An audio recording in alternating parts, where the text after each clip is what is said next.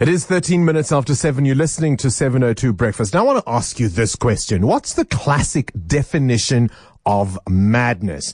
Doing the same thing repeatedly and hoping for a different result. It was Maya Angelou who warned us to believe someone the first time they show us who they truly are. Why wait until the 29th time to realize he will beat you, he will lie to you, swindle you, bully you, abuse you, or simply treat you as a lesser being? I use those examples decidedly because the relationship that the South African consumer has with Eskom is akin to that. I mean, we're like abused spouses, aren't we?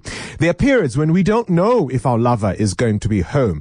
He might leave in the middle of the night, only to return as we leave for work the next morning. We spend money buying food, we stock up our fridges, assuming he's going to be around for dinner, but we end up throwing it out as it spoils without him there. For 10 years now, ours has been a rocky marriage. I think you get the point.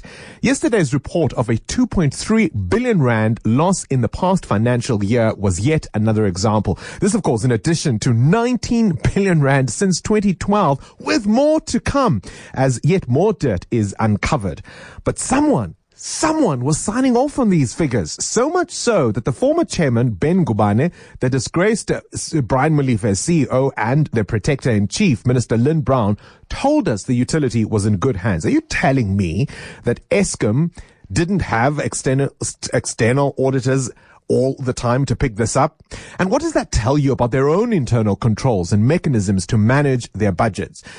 I know, irregular expenditure may not necessarily mean all the money was spent for corrupt reasons, but it certainly means there are questions to be raised about processes being followed. Again, 19 billion rand, and no one noticed? How can that be? How is it possible? And now, what is it that they want? Well, they want your sympathy. And more than that, actually, they want more of your money. We're in good shape now. We won't do it again. Promise. We've changed. We're taking responsibility. We're cleaning up. Never, never, never again. I mean, I've been banging on about the potential crisis related to coal supply, for example. There is enough coal on the ground. We know that for at least another century in this country. But we're not getting enough of that coal to the places where it is needed. So now the utility is scrambling to reverse that foolish policy pursued by the likes of Molefe and now wants to invest in the operations that can guarantee supply for its power stations.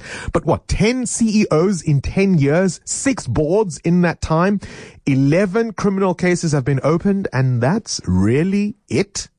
By its own admission yesterday, Eskom has nearly 11,000 jobs it doesn't need. These are the same guys they told us openly sabotaged the grid when they were told they were going to get a 0% increase. What do you think they're going to do when they are told they're being let go? And since this is not The Apprentice, you can't just fire people. You have to pay them to leave. Who's going to foot that bill? Well, maybe not, because, after all, there are some of us who simply refuse to pay 13 billion rand or thereabouts. Aki, 13 billion rands or thereabouts. No yes, words. That's municipal debt that's increased by 4.2 billion rand in the past financial year, up from 9.4 billion rand. That's an increase of 44%. Ay. Except, of course, it's not all Eskom's fault, is it, if municipalities don't pay? Angaz, because there doesn't seem to be a plan about how that money is going to be recovered. In the next 5 years, let me leave you with another big figure. In the next 5 years, Eskom is going to spend 215 billion rand paying what? Interest. Sorry, just say that again? 215 billion rand paying interest. Last week, I warned of the scenario in which we may long for load shedding as the good old days. I tell you what, it may not be long from now.